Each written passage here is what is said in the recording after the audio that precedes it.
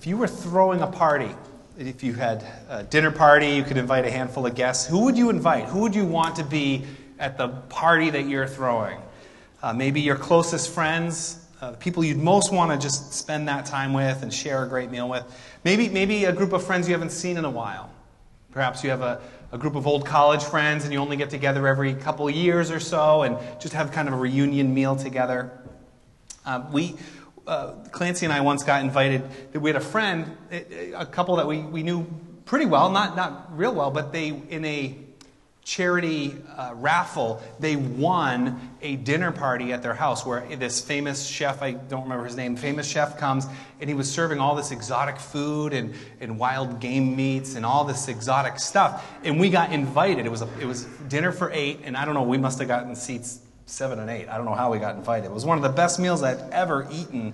And so we kind of made the list to that party. Who would you invite in that kind of a setting to your party? And would that change if anybody you invited would absolutely come? So nobody would say no. So would you invite maybe somebody famous or a really prominent person, maybe a really interesting person? My friend, a good friend of mine, was doing his wedding invitations, and he was sending them to friends and family, and he decided, you know what? We're going to invite Jimmy Buffett to our wedding. And he sent a wedding invitation to Jimmy Buffett. And you know what? Jimmy Buffett did not go to his wedding, nor did he decline RSVP. Nothing from Jimmy Buffett. If you are listening online, Jimmy, you owe Jeff Rask a response to the wedding. So, what if you invited Jesus to your party, and Jesus showed up at your house with your guests? What would he do? What would that be like, having Jesus in your home? Would you get a miracle? Would you get some teaching about poor people? Or,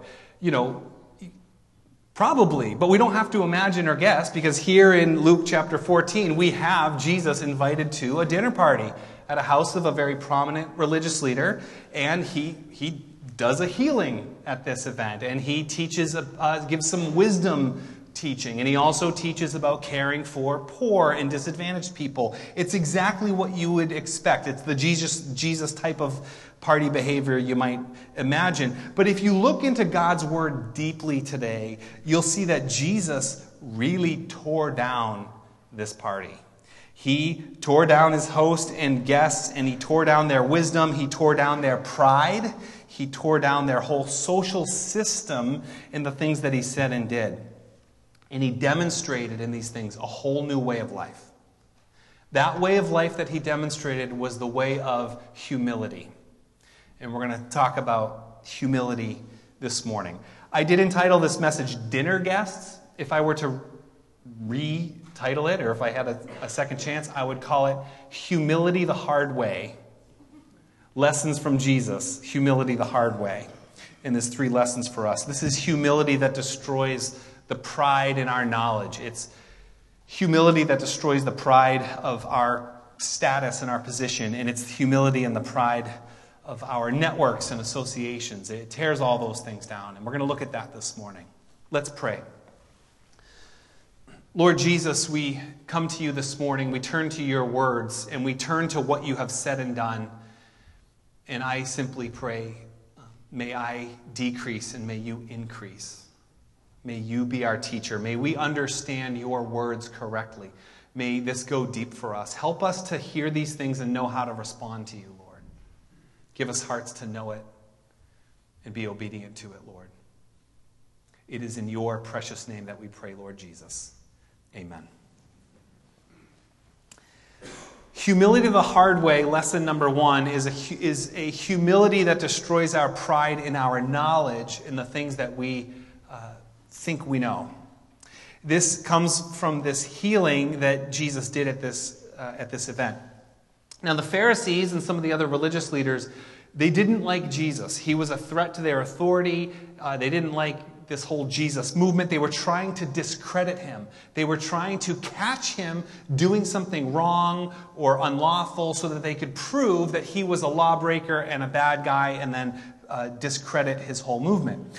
And so their one thing that they thought they could get Jesus on was his his healing people on the Sabbath. They felt that healing somebody was work, doing work on the Sabbath, which was forbidden by God's law, and therefore this person is not from God because this person is breaking God's law.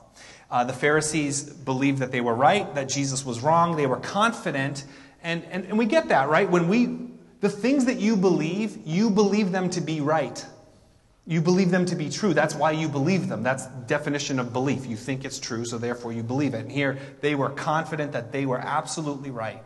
And the problem is when we feel so confident that we are right, it can lead to pride. So what happens is Jesus starts healing people on the Sabbath. In the Gospels, there's 7 times that Jesus is healing on the Sabbath, and 4 times are described here in the Gospel of Luke. Each time that the Pharisees use this as a way to discredit Jesus or to try to show that he's a lawbreaker, they get into a debate, and Jesus just destroys them in the debate. He just crushes them in this debate until they are left just completely humiliated. In Luke chapter 6 is a passage we looked at a few weeks ago. Jesus is talking about the Sabbath. He says, the Son of Man is Lord of the Sabbath. Basically, that He's the Lord of the Sabbath. He invented Sabbath. But specifically, he asks these religious leaders, he says, what is lawful on the Sabbath? To do good or to do evil? To save life or to destroy it?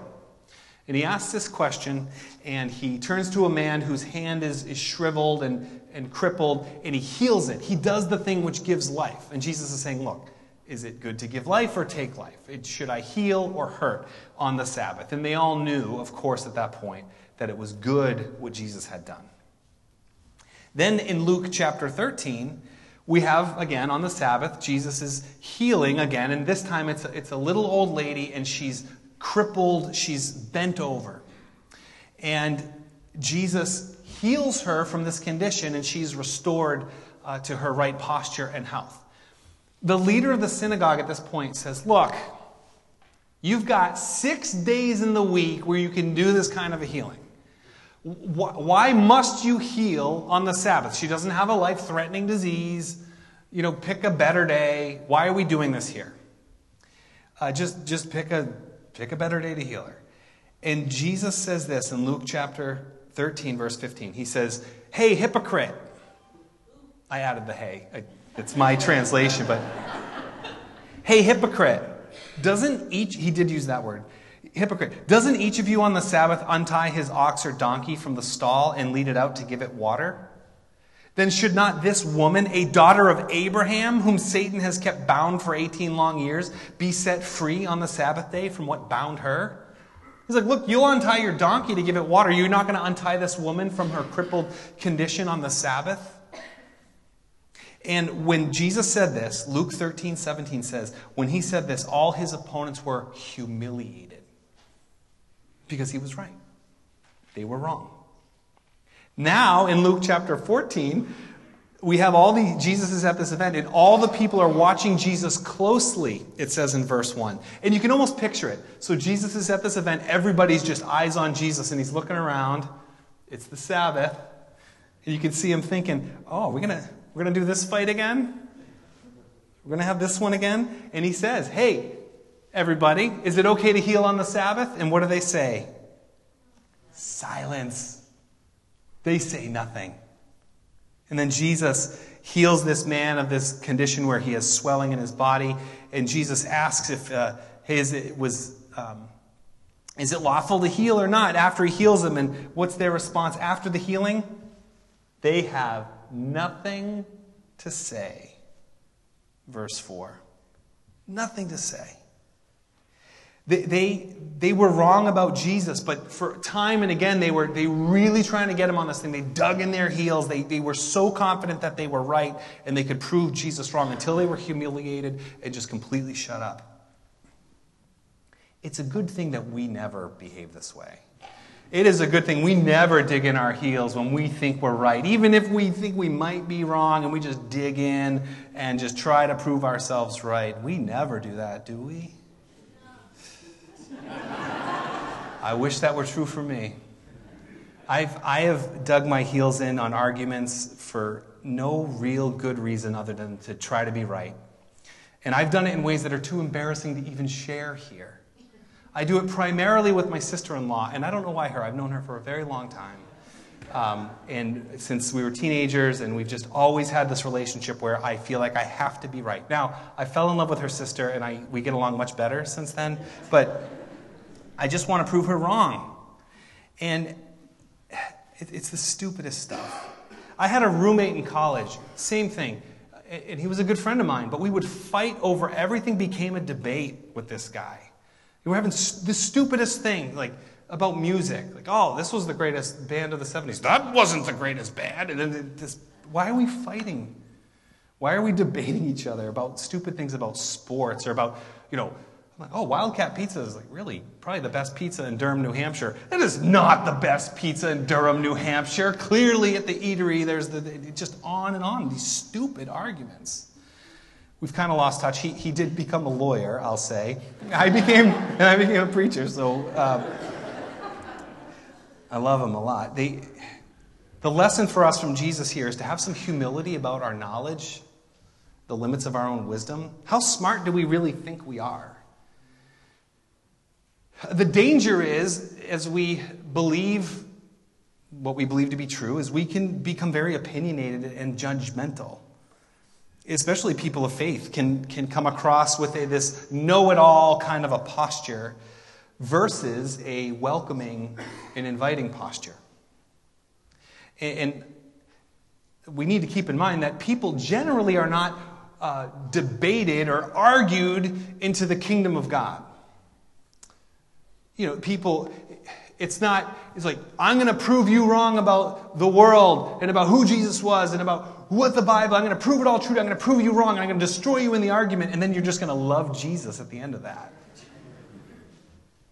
People are shown love, they are shown truth, but not typically in this kind of a combative debate type thing. We need to be winsome, and we need to be clear, and we need to be truthful, and we need to hold our beliefs strong. Knowledge is not bad. We need to grow in our knowledge, particularly our knowledge of God's Word, our knowledge of the Bible. Every one of us needs to grow in our understanding and our knowledge of God's Word. But what is the purpose of knowledge? 1 Corinthians 8:1 says, knowledge puffs up, but love builds up. So the purpose of knowledge is wisdom and greater love. It's not about judging others or shaming others with our knowledge. And we need to hold the humility in all things that there are limits to our knowledge. The cross of Jesus Christ is the great equalizer in this. God's wisdom for the world is shown on the cross of Jesus Christ. We are fools. We are the fools who have turned from God. We are the fools who are broken and dead in our sins, and Jesus has to come and save us. 1 Corinthians chapter 1 says, where is the wise man? Where's the scholar? Where's the philosopher of this age?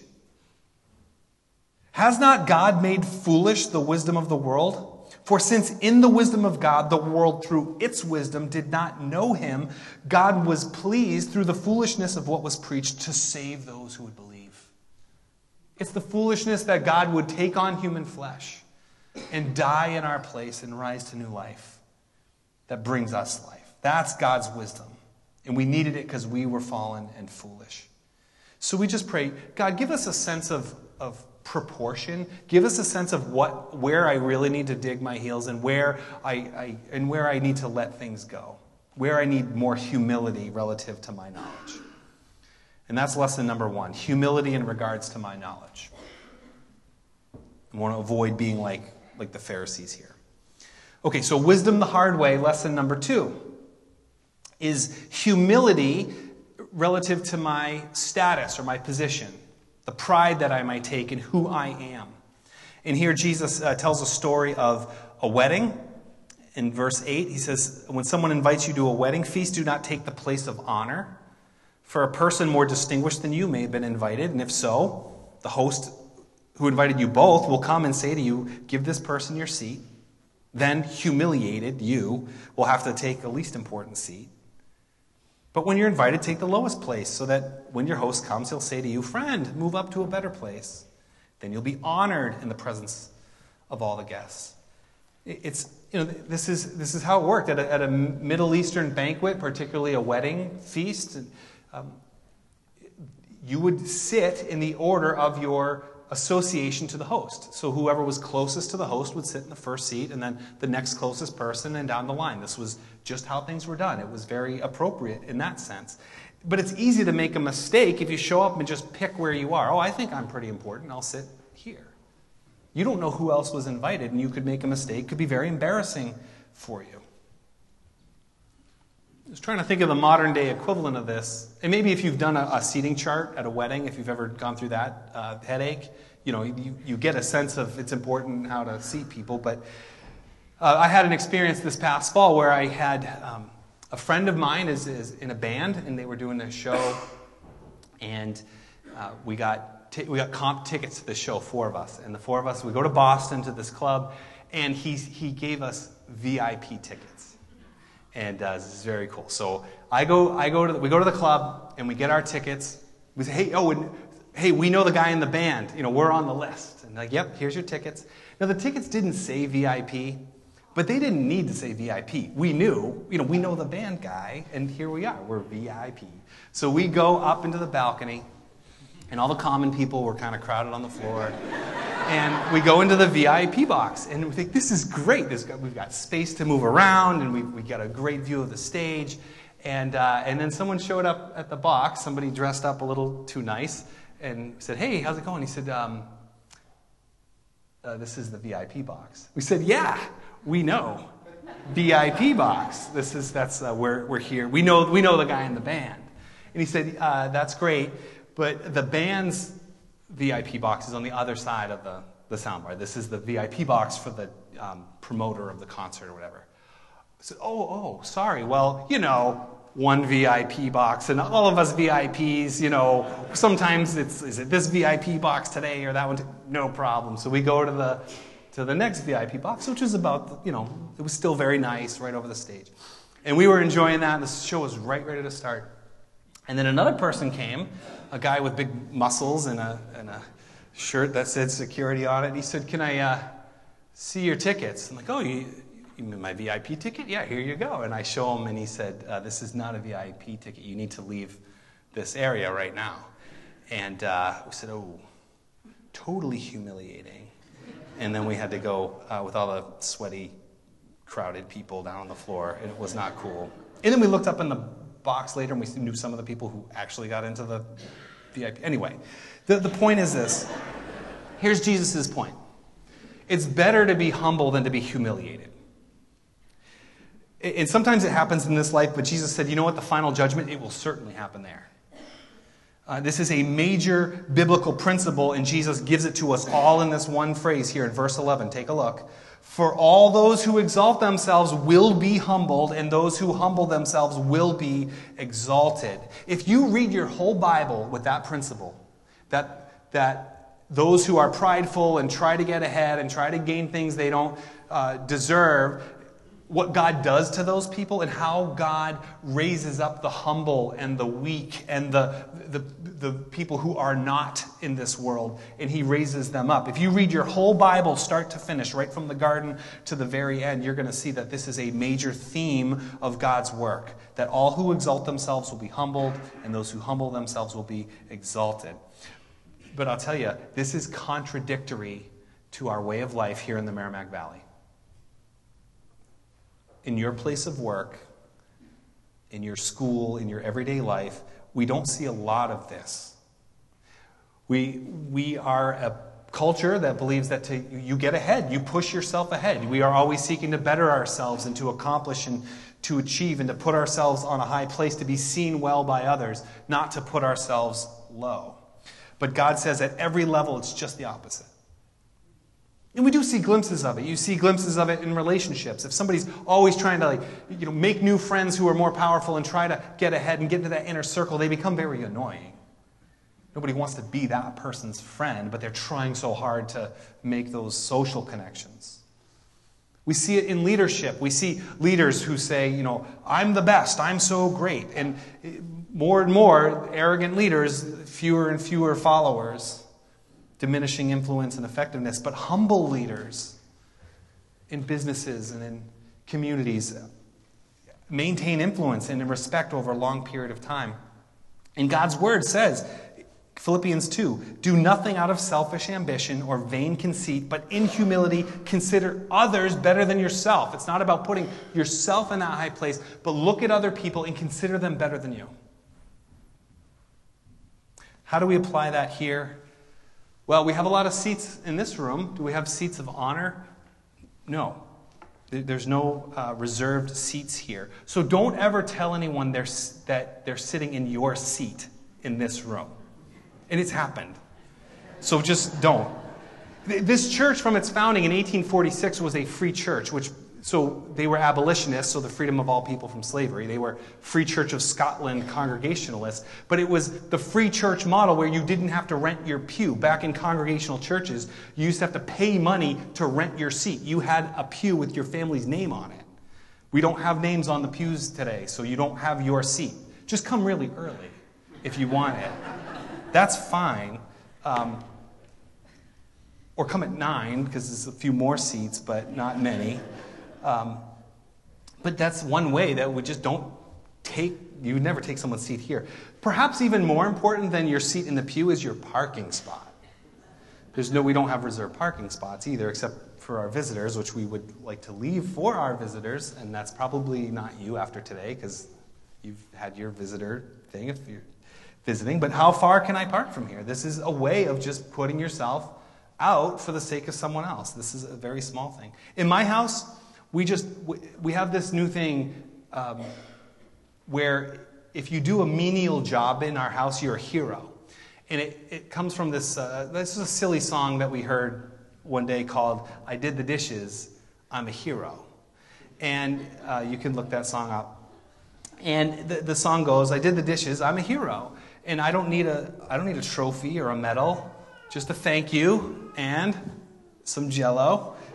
It's just how the song goes. But every time somebody in the house does a menial task, hey, I just refilled the soap dispensers. They were empty. I refilled them. You're a hero. Hey, I brought the newspaper up the driveway for you. You're a hero.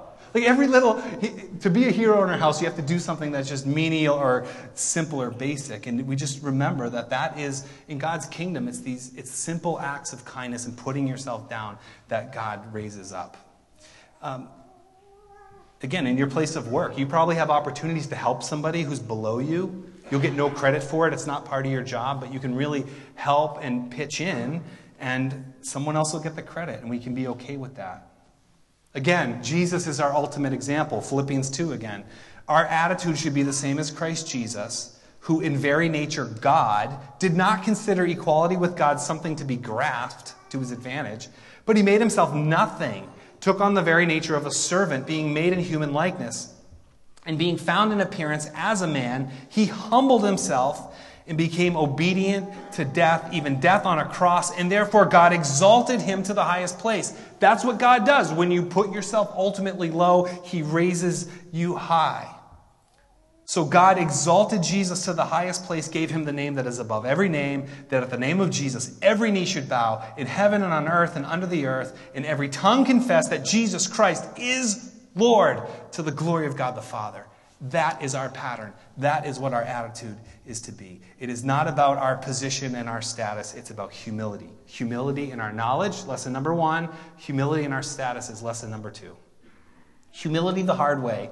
Lesson number 3 is about humility in your network, of your associations. We see this in verses 12 through 14. Jesus said to the host of this party, he said, when you give a luncheon or a dinner, do not invite your friends, your brothers or sisters, your relatives, your rich neighbors. If you do, they might invite you back, and so you'll be repaid. But when you give a banquet, invite the poor, the cripple, the lame, the blind, and you will be blessed.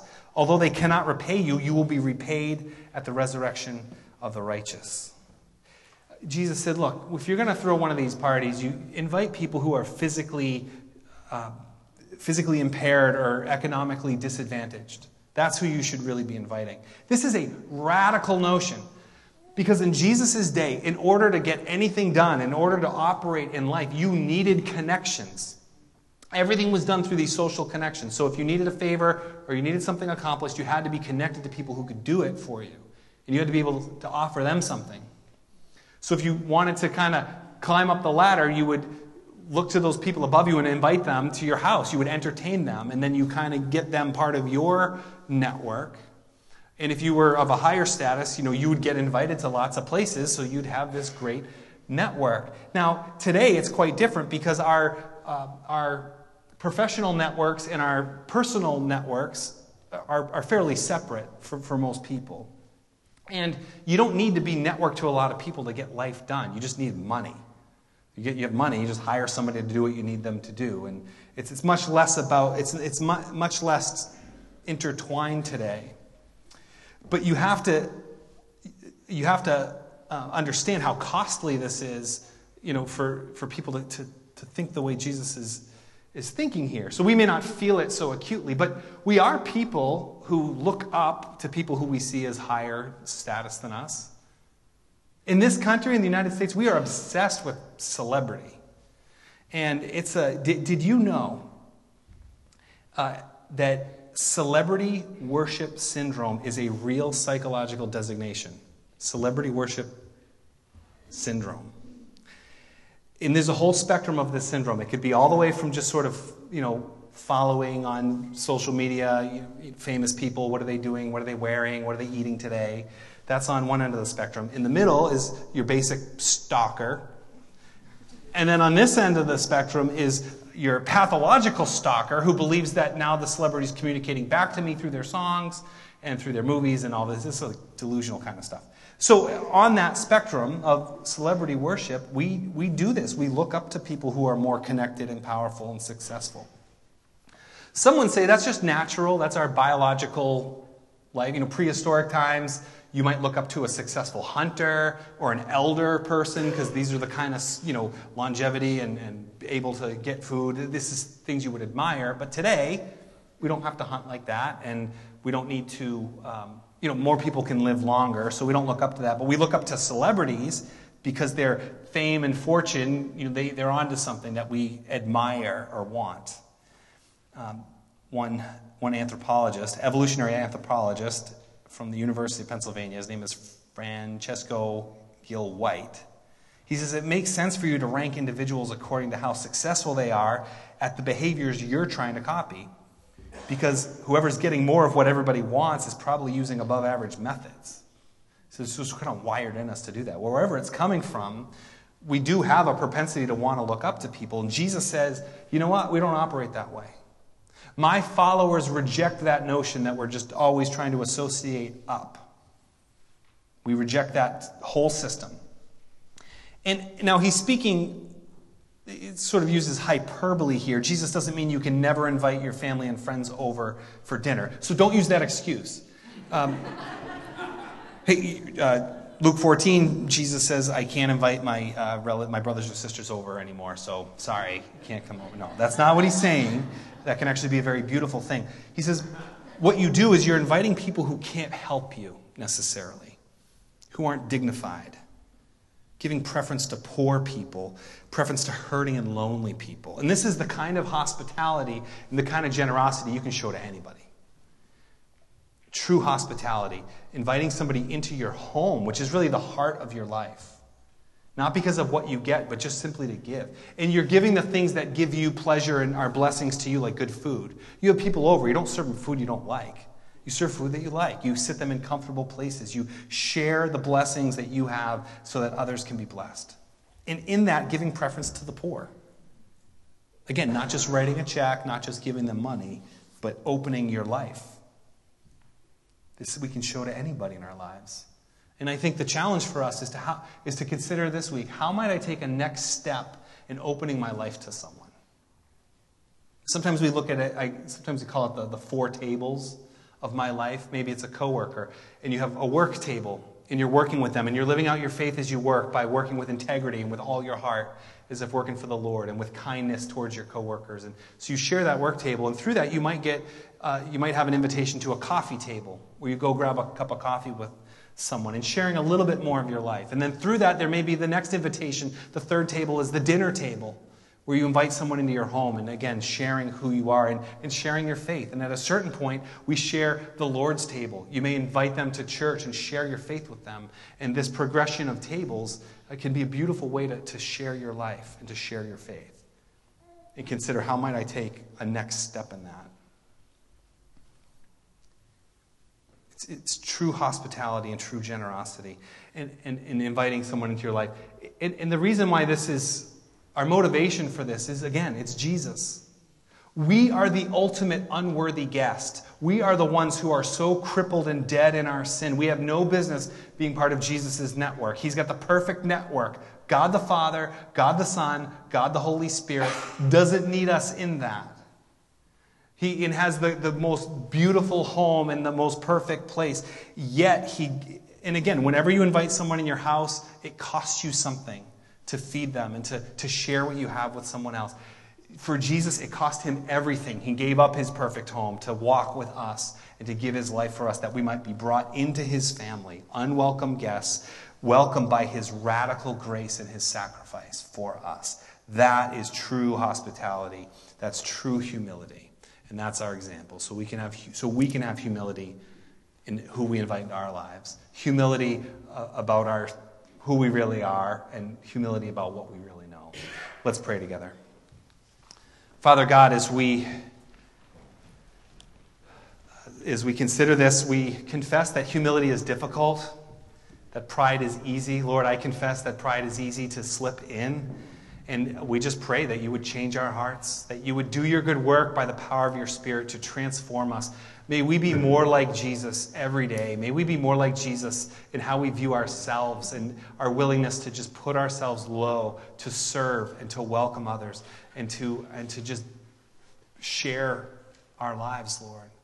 But we need you to change our hearts for it to happen, because, Lord, we cling to ourselves. We see ourselves very high. And I pray that you change my heart and the heart of everybody in this room, that we might leave this place changed and ready to serve. We thank you that Jesus served us ultimately.